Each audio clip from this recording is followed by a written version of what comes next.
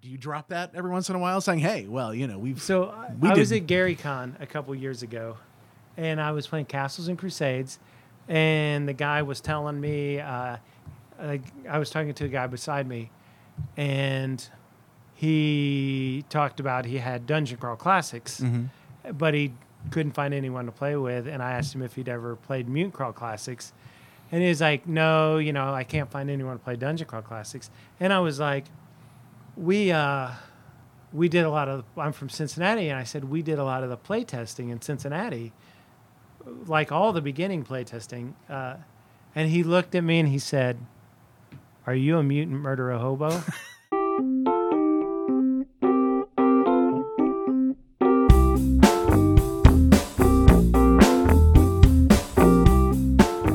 Okay. Welcome to the first, second episode of Tales of the Middle-Aged Gamer podcast, the first interview episode. I still have plans to do another solo podcast here coming up very soon. Ran out of time to do it before today, but that is a story for another day. My name is Keith, and today, for the interview portion of it, I am here with Todd. Hello. The venerable and long-lived wise man of gaming. I kind of agonize a lot over, I've got a lot of people around me who are great gamers and people that I have grown up with and people that I have played a lot with over the years. And so I agonize quite a bit over who to involve in the first podcast. And I'm not going to lie to you. Your access to technology did sway my decision a little bit so I could learn a little bit more about how this stuff works. Todd is the co-host of D50 Shades of D&D. D&D, yeah. So I the minute I found out that he was doing a podcast, I said, okay, well, I'm gonna use and abuse him for his knowledge and the owner of the illustrious Gateway Games recording studio, which again is very distracting. I am surrounded by old and new books with. I might drift off every once in a while looking at there actually is a copy of Dark Tower here. I don't know if he's selling it, but it is here. He's probably not going to sell it. He's going to be mean. So not to me. It's out of my price range. So I'm not going to. But anyways, so what I wanted to talk about today, the main theme that I wanted to have for these interview episodes is sitting down with somebody and talking to them about how they got into the hobby and why they are in the hobby and sort of the values that they see attached to it. And the other reason why I wanted to get Todd involved in the first episode was because he has an interesting perspective on it, and he's been involved in starting a lot of groups around the area, as well as starting his own store, which has been a haven for a lot of gamers. So, Todd, tell me a little bit about. We'll start out. Let's let you kind of plug the store a little bit. Tell me a little bit about the store as well as the fabulous Gateway Games recording studio. Yeah, Gateway Games and more in Cincinnati, Ohio. I opened in 2011. We predominantly feature role-playing games and to a certain extent board games and HeroClix and a few other miniatures kind of games. But contrary to a lot of the stores in the area, we don't do Magic tournaments. We don't do Warhammer. Not that I have anything against those things. It's just I saw this as a niche area to land in between what some of the local stores were already doing. Because there were other stores in the area that had those things, right? Yeah. And it's not. Do you sell that material here, or do you tend to avoid it? So I don't carry Games Workshop stuff, but I do carry like booster packs of Magic, and but I don't deal in singles at all. Okay. Yeah, and as part of that, how you got here to this store, I think is I've had a sort of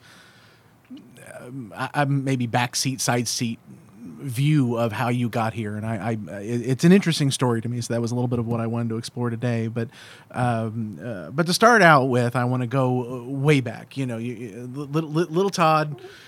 Before you were born. Before I was, well, yeah, that's you got drawn into this hobby. You walked into a store, you saw your book for the first time, or a friend of yours introduced it. How did you get into the hobby? Where did you start? So let me back up a little before that. So as a kid, starting at 5 and 6 years old, I was a Marvel Comics fanatic, and I was really drawn to Conan, and well, I love the superheroes too. But on top of that, like Conan was a big thing, and the Tales of Asgard in the back of Thor comics. I really like that stuff. I was a big fan of mythology and monster movies, Sinbad movies. And I didn't. What was the tiger? Sinbad and the Eye of the Tiger. Oh my gosh, yeah. And Jason and the Argonauts, the Ray Harryhausen kind of stuff. So I grew up on a lot of stuff, not realizing that there was a whole world of like fantasy novels and such out there. I hadn't really tapped into that yet.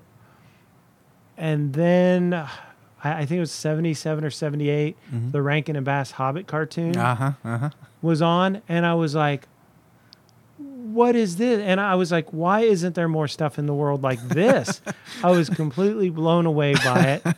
I don't know if I knew it existed as a book before that, but I was completely enthralled with fantasy adventure. Okay. And so then skip up to 79 and 80, Dungeons and Dragons started popping up in the news a little bit. Not necessarily positive articles. But that drew you in further. Yeah. So it's like I would hear about it, and I was like, I knew it was a game that dealt with fantasy adventure. And so I had just never seen it anywhere. But in 1981, the re-release of their basic set, the Moldvay box set, The purple if you one, really right? want the D&D grognard speak, the Moldvay box set predates the Menser Red box, but after the Holmes box set. So I saw that at the Paperback Booksmith in the Richmond Square Mall in Richmond, Indiana. And I was like, that's what I want. That's what I want for Now, my birthday. had you heard about it from any of your friends? Had they None of played my it? friends. I had never talked to anyone that had played D&D. I had just vaguely heard rumblings of it, like in the news, or someone probably that didn't know anything about it mentioning it to someone else who didn't know anything about it. Mostly complaints. And I was like, I'm all about this. So on my birthday that year, I opened up the D&D basic box set. I think I covered this maybe in episode 0 of the D50 Shades of D&D podcast. I wasn't listening. But I know. No, yeah. Me either. So I read it cover to cover. I recruited my Uncle Scotty. We played it until like 2 o'clock in the morning. I had no idea what I was doing. I had a blast. We got up the next day and played it for about another 6 or 7 hours. And it was like, I am all about this game. And this was the first time he had played it as well, right? Yeah. And I was completely sucked in. My cousin, I was like, dude, next time you come over, we're going to be playing D&D. Okay, that's cool. And then from then on out, I didn't know anyone that played D&D. So automatically, I was the guy that was recruiting everyone to play D&D. So people that you would probably never have thought of as D&D players, I would talk them into coming over and playing D&D. Not that I had like a huge circle of friends. So like the 4 guys that I knew, I was able eventually to talk a couple of them into coming over and playing. And What kind of reception did they have? Having not played it, what kind of reception did they everybody have? loved it. Before they played it? Or I'm like... They had never heard of it. I had to explain the concept of a role-playing game, and they came over. And with the exception of one of my 3 friends or 4 friends, they absolutely loved it and wanted to come back and play again. Now, 2 of them probably didn't love it enough to ever buy a book. but they would always come over and play. The other friend that enjoyed it actually has editing credits in some RPG books Wow. of one of my favorite publishers, Which would be Troll Lord. Troll Lord. Okay. Castles and Crusades Yeah. stuff. Yes, Todd is a champion for the. He's a crusader for the Castles and Crusades. That's right. You've run it quite a bit, and that was actually. Well, I'll circle back around to that in the epic part of your saga where you meet me. So we'll talk okay. about that later on. You know, Okay. the So- pivotal moment in your saga. You know, And then a few years later, I actually, in study hall, there was a kid reading a Deities and Demigods book in study hall. in school. In school. Wow. So I went over and started talking to him, and I found out, I had a little group that played. Mm-hmm. He had a little group that played, and that was the beginning of merging groups of players. Okay. So okay, but you hadn't met this kid prior to that, or you hadn't never. associated with I'd him. never. But I was excited enough that me, who never approached and just randomly talked to anybody, went over and talked to him just because he had the book. That's considering the environment at the time. That's bold. Specifically that book too, the Deities and Demigods Yeah. book. That's bold. Reading that in school. So you have what grade did you say this was about We would have been sophomores by then, I think. in high school? Okay. So here you are with this group of people. Did you tend to game master, or I'm sorry, dungeon master? Sorry, I'm getting outside of my. Yeah. So I would go over and dungeon mastered some games for them. Played in some of their games. We weren't very consistent at anything. It's not like, I don't think any of us had cars yet. So it was like, Mom, can we go over here and do this? So every now and then we'd all get together and play. Even my home group. So I would have a regular ongoing campaign when my cousin came over, and then whatever friends I could get to join in. But other than that, it was just random, mostly one shots. Modules or homebrew? Both. Both? Yeah. I think that's one of the. If you do these rapid fire questions, I think it's one of the more interesting ones is whether you prefer modules or homebrew. I always had a lot of difficulty with modules, not because I felt I was just so much more creative than all these. No, I had bad memory. I would read through these modules and I couldn't, flipping through the book, I couldn't do it. I had to go off the book just to be able to maintain my sanity. I do that all the time. Yeah. But I don't know if I maintain my sanity. Well, or the sanity of others. Although I have played a couple of modules that you have run before, and in my experience, you did quite well in maintaining them. But part of the art of being a dungeon master is making people think that you're doing a good job when That's you're right. really just you have no idea what the heck is going on. That's right. So where did it go from there? Well, let me back up. Let me ask. So, do you recall any significant characters that you had played, or modules that sort of stand out in your mind around that time period? Well, I always 90% of the time I was the dungeon master. I got to be a player for a while in the Temple of Elemental Evil. Ooh, how'd that go? We had a huge group that kind of fell apart after a couple sessions. So I don't Literally, or in terms of the the characters fell apart, or No, just we quit being able to get together. Gotcha. So I don't know if we ever got out of the village of Hamlet.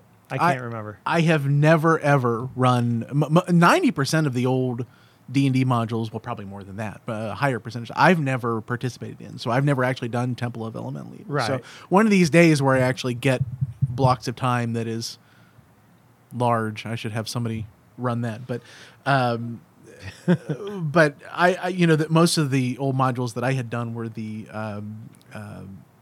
based on the Redbox rules that my brother had run. So like Keep on the Borderlands. not even, I don't even remember that one. It was like not now see, I'm going to draw a complete blank on all of them. That Night's Dark Terror, I think, was one of them. Oh yeah. Thunderdelve Mountain, I really loved that one. Yeah. It was a solo adventure, but my brother ran it for me. Right. So I was actually able to run whatever character I wanted inside, because I think it was you had to play a dwarf or something in the context of the rules. Right. But I think I ran my own character, and then Isle of Dread. I think I did that Yeah. one as a player, not a few others than that. But anyways, do you recall at all how do you feel like you did with that Temple of Elemental Evil? Was that you ran that one, or no? You said No, you I participated was just in a that player. one. Yeah. Anyway, I only remember a couple sessions, and it kind of fell apart. But I was mostly me inviting people over inconsistently for one shots. A lot of times I'd get up on a Saturday morning, I'd make some phone calls, say, "Do you want to play D&D?" Sure. I'd say, "Be over here at noon." And after 3 or 4 phone calls, I'd be like, okay, I guess I better have an adventure. So I would sit down and I would start drawing a dungeon. I would start, but in the days when I had all the major stats memorized, I could make a dungeon adventure on a piece of graph paper without cracking the books, and then just kind of wing it as the people get there and you go along. So it was a lot of that. And I was able to, I was able to consistently, inconsistently play Dungeons and Dragons for another 20 years after that. I mean, I had long-running second edition campaigns and third edition campaigns, each one of them lasting about 7 years. Was that every week for 7 years? No. Was that even every month for 7 years? Not necessarily. It might be twice in 1 month. You skip 3 months, you play again. But when we'd get together, we'd play like 14-hour sessions. I miss those. And so we would just get together and we just cram together. But I consistently bought the products and read the products and loved it. And always, like when I wanted to play, I could always get, there's 3 or 4 good friends to come over and play. So I never felt like I ever had to play with anyone just because I needed a warm body at the table. So it's like I could get people together to play D&D when, duty called.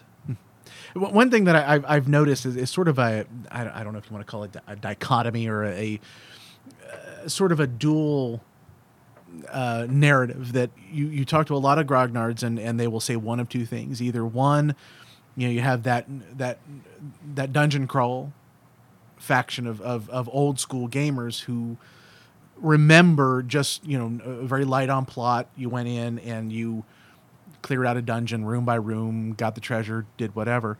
There might have been a light plot there where there was something at the end. You were the townspeople told you of something that was in that dungeon that you eventually would face off against or solve or what have you. But the plot was very topical. It was a very plot driven narrative. There was no character development at all, but it was fun to play. But then you have the other side of that camp that they remember it was all about the story. It was all about the characters involved, and people think that you hear a lot of people say all the time that there's a right way and a wrong way to play that. The old ROLL conversation compared to the ROLE style of play, and what do you remember the most as far as that style of play? Not what you prefer necessarily, but what do you remember the most? So the thing that I find amusing is if you're talking to the two people that seem to remember different styles of playing, they might have been in the same campaign.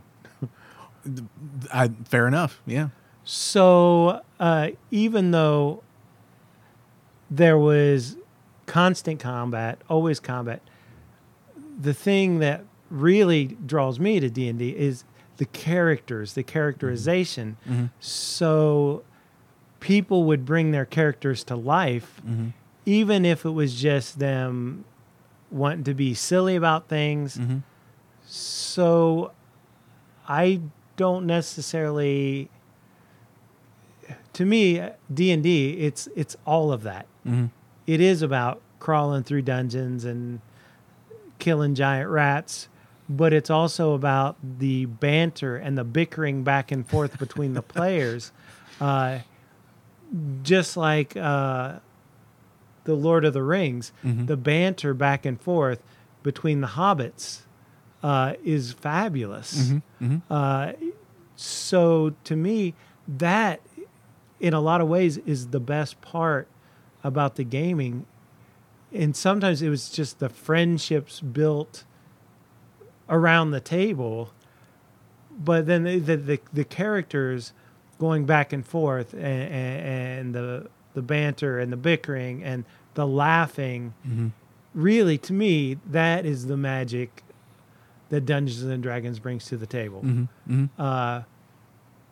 Sometimes you remember the story, sometimes you remember the action, but you always remember the people you played the game with.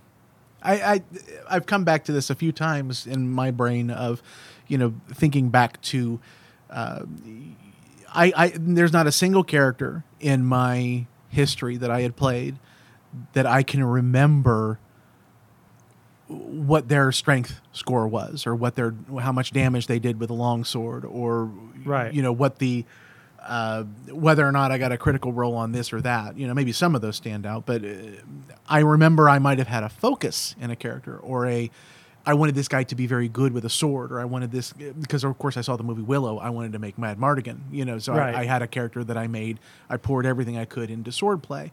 I remember things like that, but the stats rarely play into that. I remember the time that our characters were backed up against a wall and won a fight against many more. We were outnumbered, outgunned, and everything, but we still won the fight against people in a feudal Japan game that we had played. Things like that you remember, but the stats and things like that, you just I don't remember those things. Right.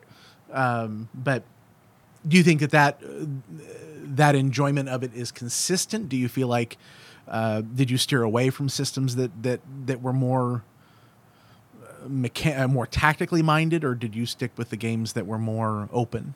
I don't think I steered away from anything. So in my podcast, we dubbed the term polygamorous. Yes, and I think that is very appropriate. That's so if you look, I have some personal stacks of stuff off to the side as we're doing this. I wish this was a YouTube video, because it's mind-boggling. The stuff that's here. There's a very large red dragon there too. So that would be colossal. Yes. Here's my. I'm removing a nerd corner from my nerd card here now. So but yeah, and I think if you were to read the definition of the polygamorous, it would read something to the effect of more games than they will ever play on their bookshelf. But did you find enjoyment more in the reading of the worlds, or did you find more enjoyment in the reading of the rules? What escapism did you have in owning those games? So I love every aspect of it. I love the art of role-playing games. I love the mechanics. I love the lore of the various worlds. I like looking at the characters. I like looking at the monsters. There is nothing about role-playing games that I don't like. It hits, a love of art, a love of storytelling, a love of characterization, a love of maps. If you look around, I might have a fascination with maps. The Spinward Marches poster is behind you. The World of Greyhawk is behind you. The World of Greyhawk, yes. To talk about the art, to me, art was a big draw in as well of seeing the images on the covers and things like that. I remember an issue of Dragon Magazine of the cover art was the Vanquished Cavalier. It was a skeleton just sort of sitting in the forest with an arrow in his chest. To me, that is one of the more visceral examples of storytelling outside the bounds of the frame. The story outside of the story that you don't see, and telling that story in games. Can you think of do you have a favorite artist, or can you think of an image that really comes to mind? So my all-time favorite piece of D&D art, if you look in the Expedition to Barrier Peaks, I think like the splash page, I think when you get in, the party of adventurers is walking away in the distance, and there's an intellect devourer in the upper right-hand corner, like lurking around the corner. And what looks like the paladin that's in the back of the party has his head turned just a little bit, like he may have heard something. And it's I look at that, and one, I always loved Jeff D's art. It is very comic booky. You know, he did villains and vigilantes too. Okay. So, but the thing I loved about that piece of art is I looked at it and it's like, these guys have played D&D. So it wasn't just great art. It was like, here's some great art by people that understand what we're doing when we sit down at the table. And those are the pictures that I love. The classic Errol Otis paintings, the Fafford and Gray Mouser artwork in Deities and Demigods, and the Cthulhu myth, just there's all kinds of great art scattered throughout the game. And then on up to the Larry Elmore, Clyde Caldwell, Keith Parkinson era. What are they like? The Holy Trinity of Dragonlance, I think. Are responsible for the anatomy lessons of many young boys yes, as they grow That's up. right. So my very first Dragon magazine was number 58. Okay. And on the cover, there's a gnome riding some giant toad or reptile thing. I think I've and seen a that very one. lovely lady beside him. It's like I saw that and I'm like, whoa, what is this? And the thing that the impact that Dragon magazine had on me is I looked and I read the letters and stuff, and I was like, wait, there's more than 8 of us that play this game. And so I would look for I'm that nerd that was looking to see what the circulation numbers of the magazine were. And I was like, holy cow, there are like 300,000 people that buy this magazine or whatever it was at the time. Sure. And so I felt like I had discovered a community, and I read through it. And unbeknownst to me at the time, that community would become what is probably the most important part of gaming to me, or the longest lasting part, or the part that keeps me unable to even let go of it. Now, when did you find yourself? That was when you became aware of the larger community, or more or less. When did you find yourself beginning to participate more in that larger community? So, like I said, like a sophomore in high school, we started pulling the two groups together, some crisscross, cross-pollination of the groups. And, looking back, all through my life, I was always the person that if I found someone that I thought it would appeal to them, I would try to reel them in. So I was always trying to bring new people into the game. So I didn't go out and find D&D players. I tried to create them. And like I said, a lot of them never went on to buy books, but they would show up and play the game. They would have a good time. They would have good memories of it, as far as I recall. You hope. So it's like I think I took the community that I was involved in and shoehorned some D&D into it.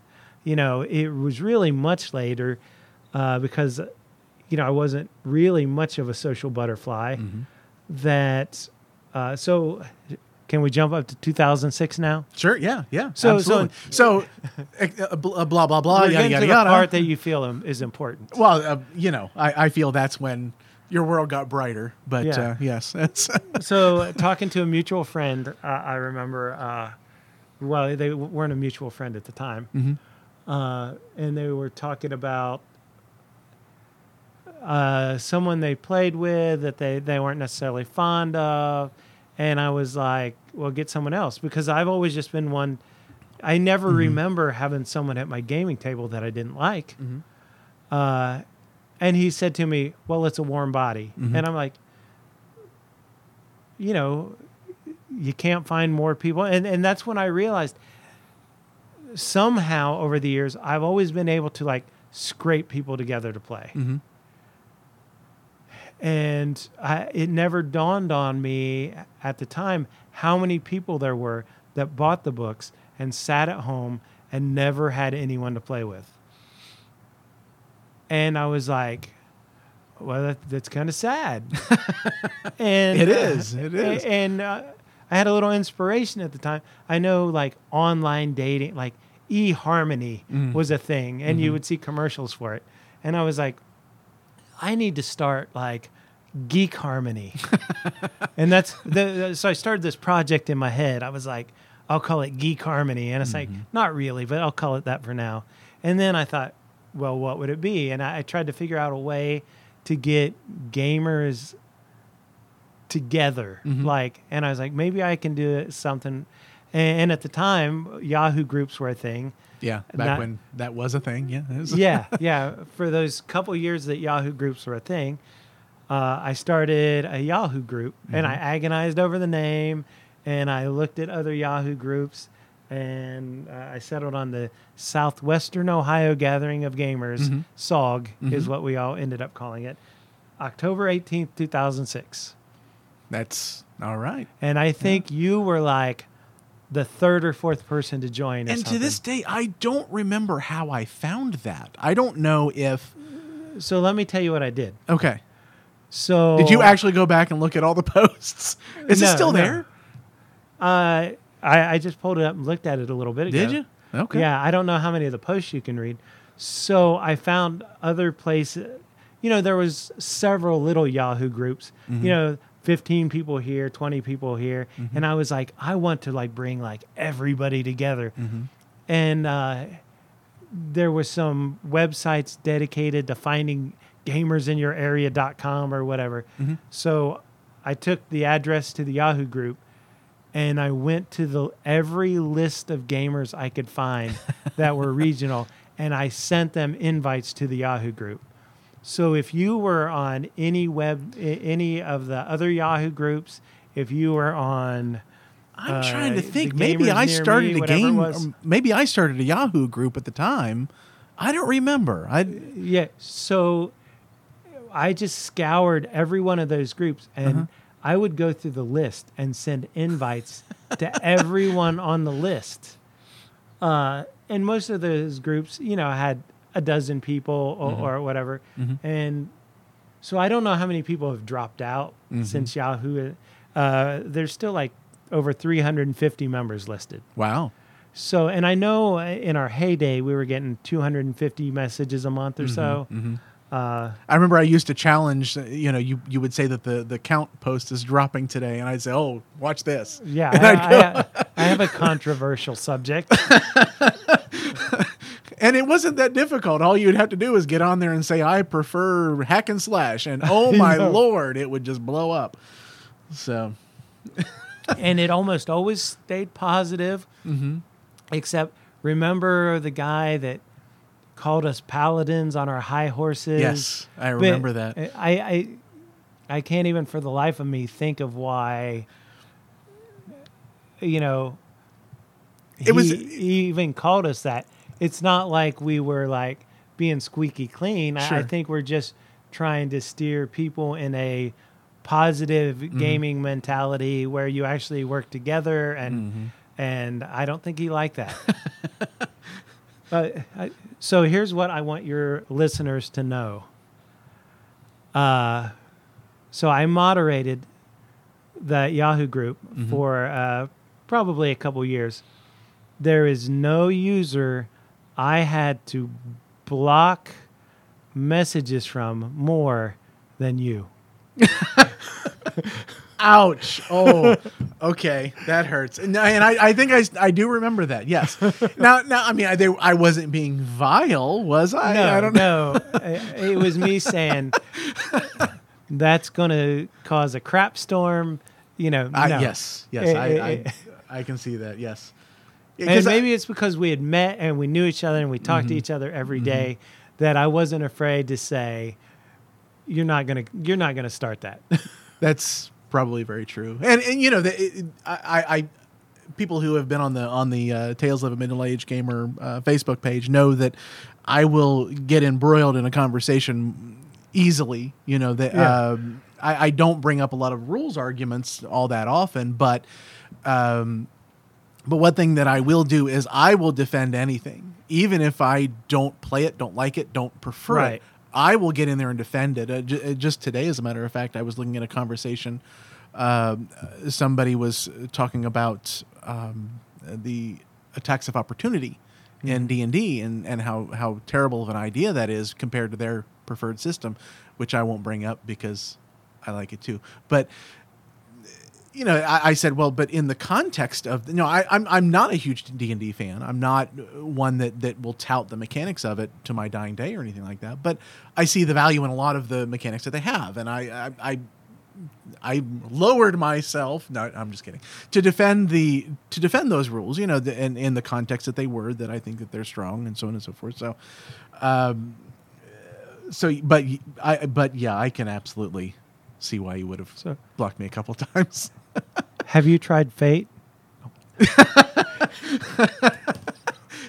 No. Okay. But yes. Okay. So you started this community. You started this community online, and one of the more interesting things that happened, at least that involved me, and that's where I want to draw the conversation. The important part of the conversation. Important part of the is I remember this mutual friend that you were speaking of earlier that was looking for other players. Although I don't think you finished that line of thought. So continue with that, and then I'll circle back around to what I was. Oh, well, it was my discussion with him that made me think we need to. That I wanted to do something to help people find gamers that like the same stuff as them, so they didn't have to be in that group where it's like you had the one person that always wanted to be the chaotic, neutral barbarian that slit the throats of sleeping guards. Or the other party members when they... Yeah. And then the you have the thespian of the group, and then you have, the person that is obsessed with the rules. It's like, if you didn't like playing with any of those kinds of people, let's make it so that you can find the people that you do like to play with. So I thought about it, and I thought about different ways to do it. And part of me is like, do I want to make it so that, you have to be okayed by the group to even get in? And then I threw all that away, and I said, no, everybody deserves a chance to play the game that they like to play, the way that they like to play it. So that was my new approach. The whole "No Gamer Left Behind" motto. Yes. And it's like everybody should get a chance to play games the way that they like to play games. So they need to find the people.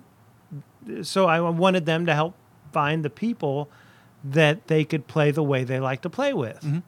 And that's what I set out to do. And so I know several groups of players popped up that met each other because of the Yahoo group. I then started meetup groups in Dayton, a group that grew to over 1,000 people, I think, before it finally maybe imploded last year. I haven't had anything to do with it for years. So the implosion was not your fault, is what you're... Maybe it was my fault for leaving. Well, I don't know. But then during that, I also started an additional meetup group in, the east side of Cincinnati, and just branched out from there. And I think it might be over 1,000 people now. I'd have to look. And then I started Gateway Games and More. And now I've for some reason started doing this podcast stuff. Yeah, I mean, what inspires someone to start their own podcast? I'm questioning that. Okay. The No Gamer Left Behind concept. That's something that you've injected very deeply into the store, and I know that the store itself sort of has a reputation for being a haven for grognards, or at least, well, let me rephrase that: a haven for older style games, the retro clones and the Like so like my retro D&D league, it wasn't a table full of grognards. It was a table full of teenagers. I mean, so I've helped, helped being a loose term there, like young people discover the joys of older games. To give them that context. Yeah. But then again, I introduce, older players to the new games as well, and get them involved. In fact, I run a first edition AD&D group every other Saturday night remotely now. And we've decided to play some 5th edition, and at least 3 of the players have never played, I think, anything later than 1st edition AD&D. Maybe they dabbled in some 2nd edition. They've played some other games like Dungeon Crawl Classics and stuff maybe, but not... But all of that older style of stuff. Yeah. So it'll be their first 5th edition D&D game, some of them. So it's not just, old people playing old games and young people playing young games. It's been a mix, and it's actually been successful. When we play tested like Mutant Crawl Classics here in the store, we had a 10-year-old all the way up to a baby boomer in the group. So tell me a little bit more about that retro D&D league, because I thought that was a neat thing that you did with that. So I think when they first announced D&D Next, remember it was D&D Next. Yes, the name, the kitschy hip name that they were giving. Yeah, we aren't going to give editions numbers anymore.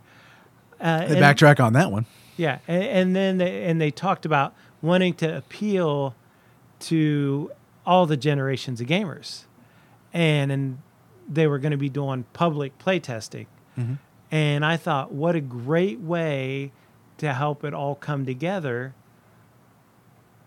by having a group of players in the store play through every edition of D&D so that they better understood it. And they had played 3rd and 3.5 and Pathfinder and 4th edition. A lot of them had.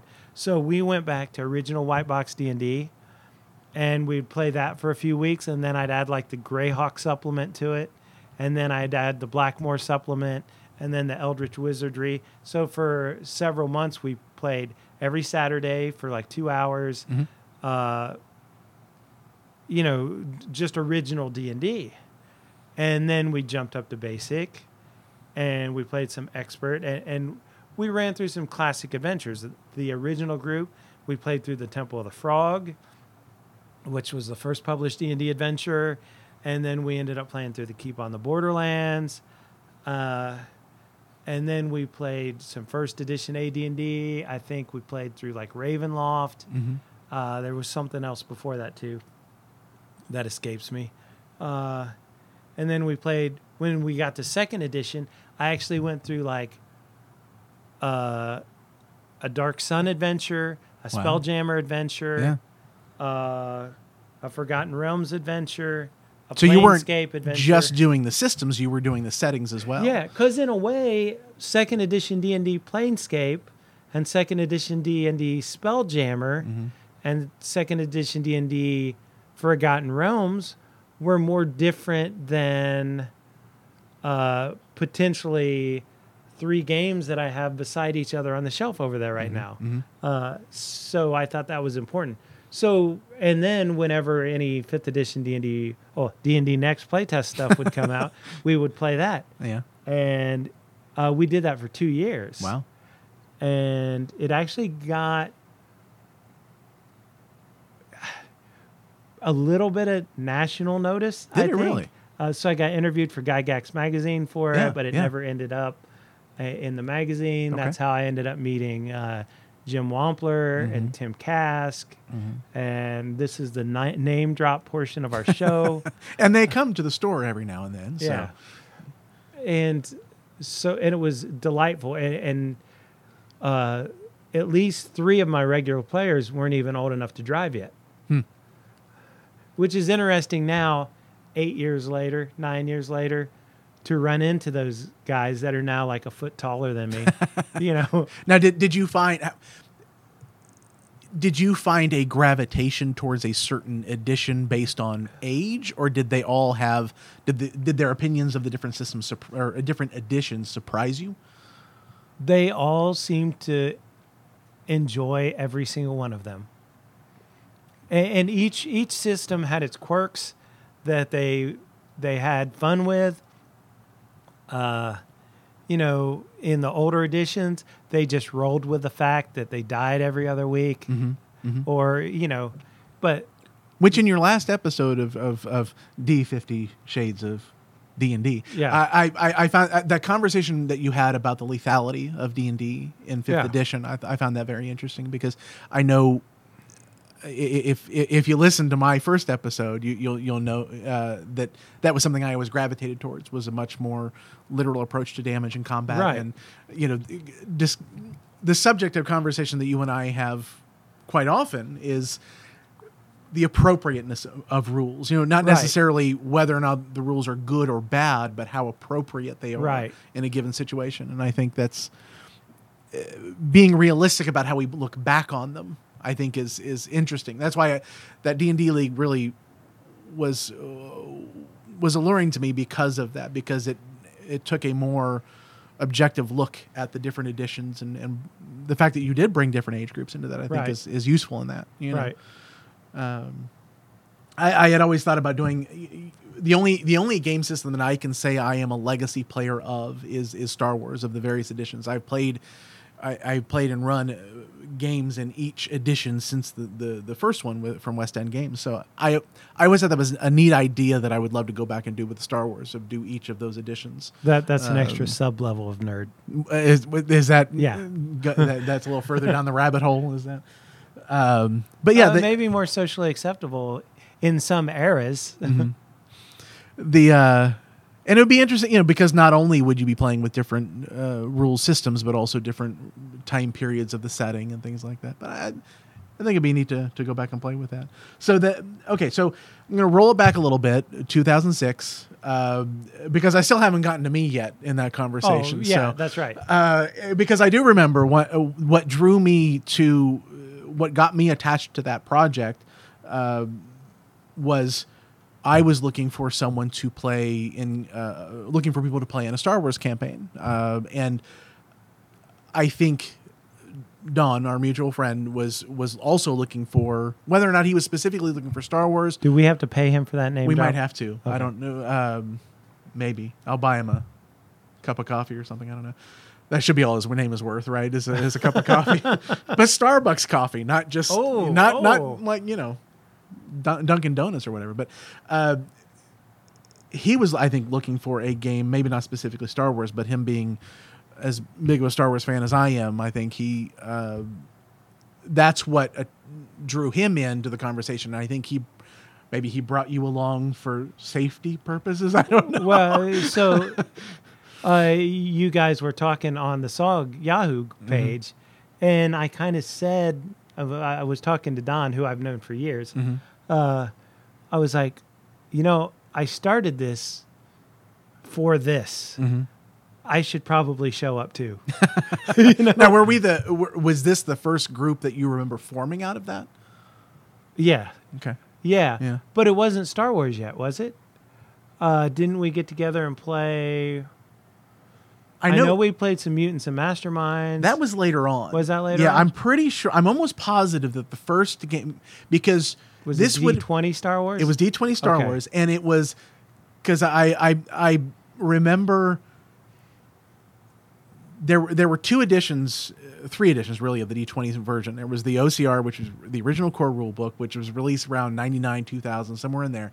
And then I think it was shortly after that when they did the 3.5 switchover, when Wizards of the Coast switched over to 3.5, they came out with what they called the revised core rule book, which incorporated a lot of the 3.5 aspects into it. Right. And I recall showing when you guys arrived at the game, we were going to do this as the revised core rules, and you guys showed up to the game with the original core rules. Oh, right. And I'm thinking in the back of my head, oh my gosh, what kind of noobs have I got myself involved with? But no, but you guys had updated properly, I think, I if I remember correctly, and it didn't take much time to kind of fix things up and get things on the rules, the system that we were using. They were different enough that it would have caused some grief, but what amazed me about that was that I barely had a description. It was one of those things. We'll meet you at this store. I'll have an orange rose on my lapel or something like that. I don't recall. I don't recall what descriptions you guys gave of yourselves, but we met and we sat down, and within minutes we were playing, and this was amazing to me. That it was probably the first time that I had gone into a group completely blind, hadn't known anybody prior to, hadn't had any conversations with them prior to actually sitting down, and there we were. It was quick. It was easy to do. That was the first time I ever played a role-playing game in a game store. Really? Yeah. I think it might have been the second time for myself, but I didn't enjoy. Seems like an entirely different conversation, doesn't it? I didn't enjoy the first time that I had played in the store because it just felt so. Not to beat the metaphor to death, but you felt naked. You felt out in the open with it. For so many years we had kind of been, oh, look at those nerds over there, and then.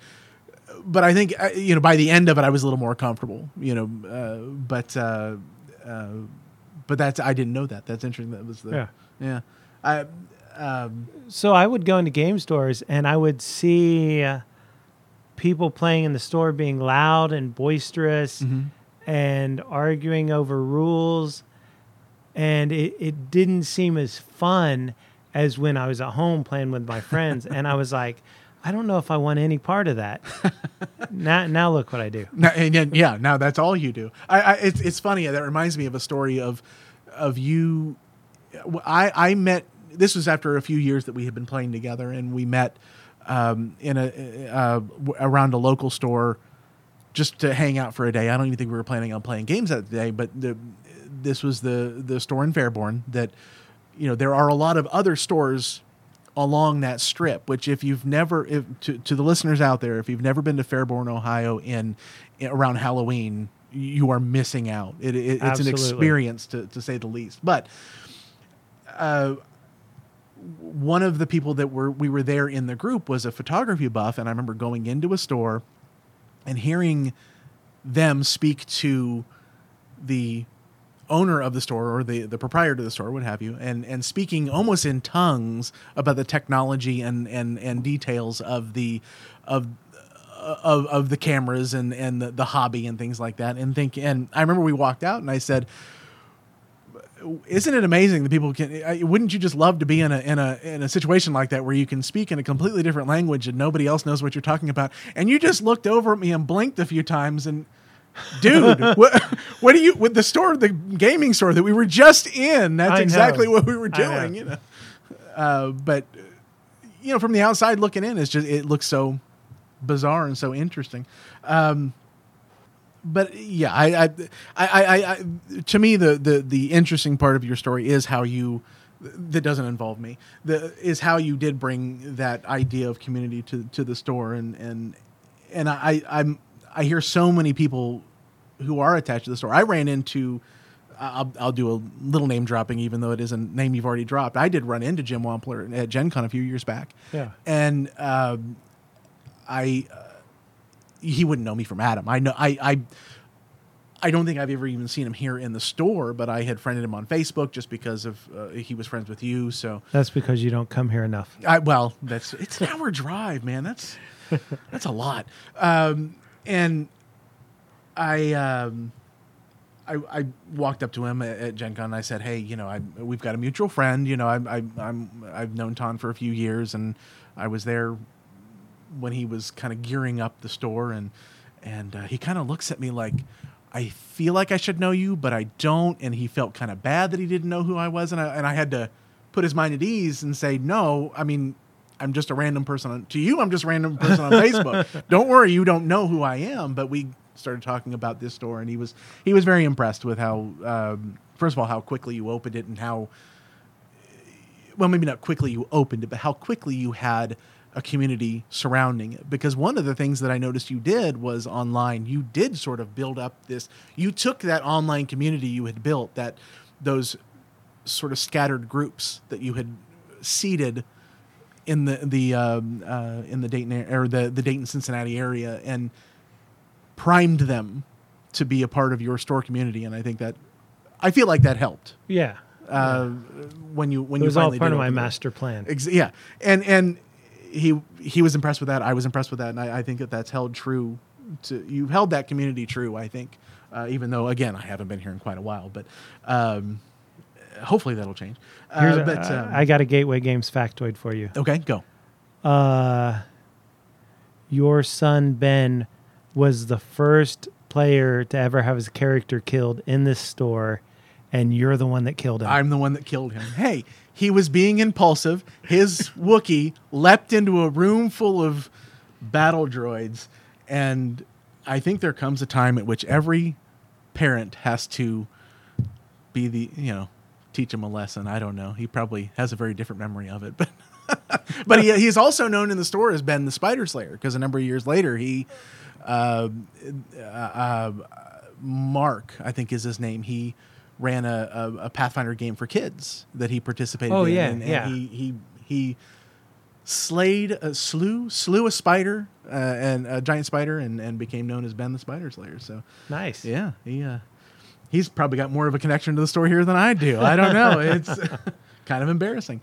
But so, what you said earlier, that so much of this game the games that we're involved in is about the community. And the fact that you cater to the older gamers as well as the younger gamers, I think is neat. I've learned a lot about the gaming industry from you.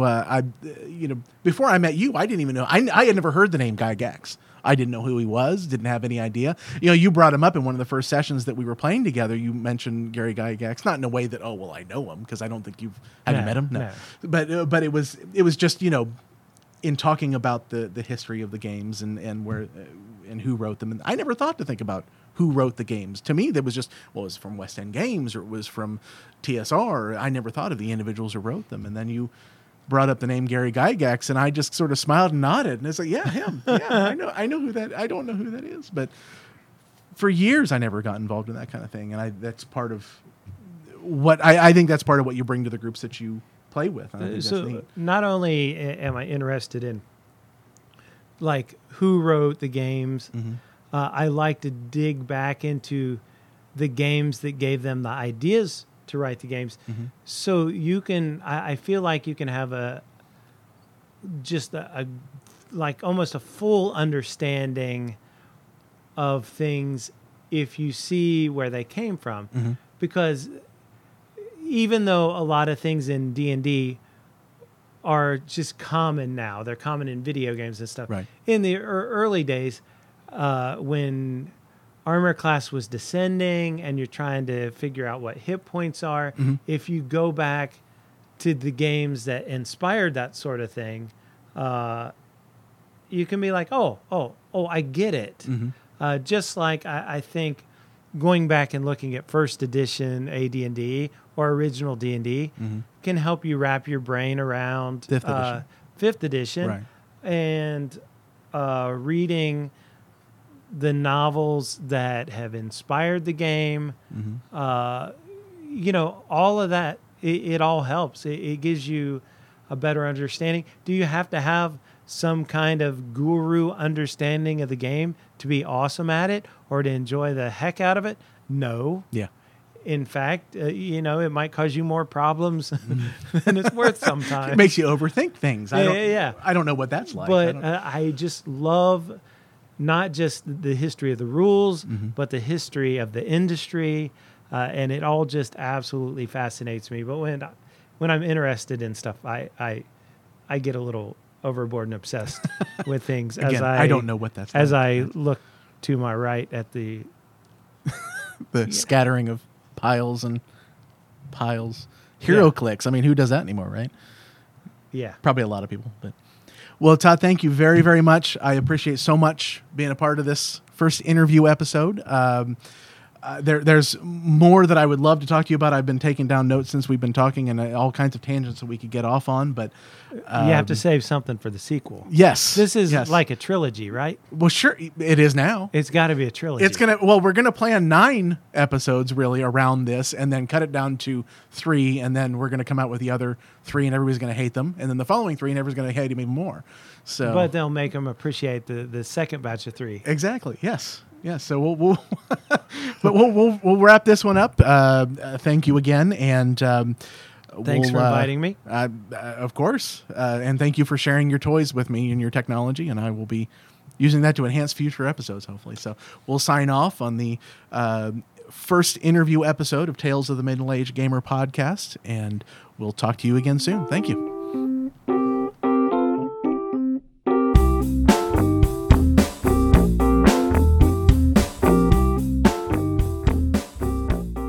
Hello. I'm not open today because of Corona. How many I'm rings? Corona closed.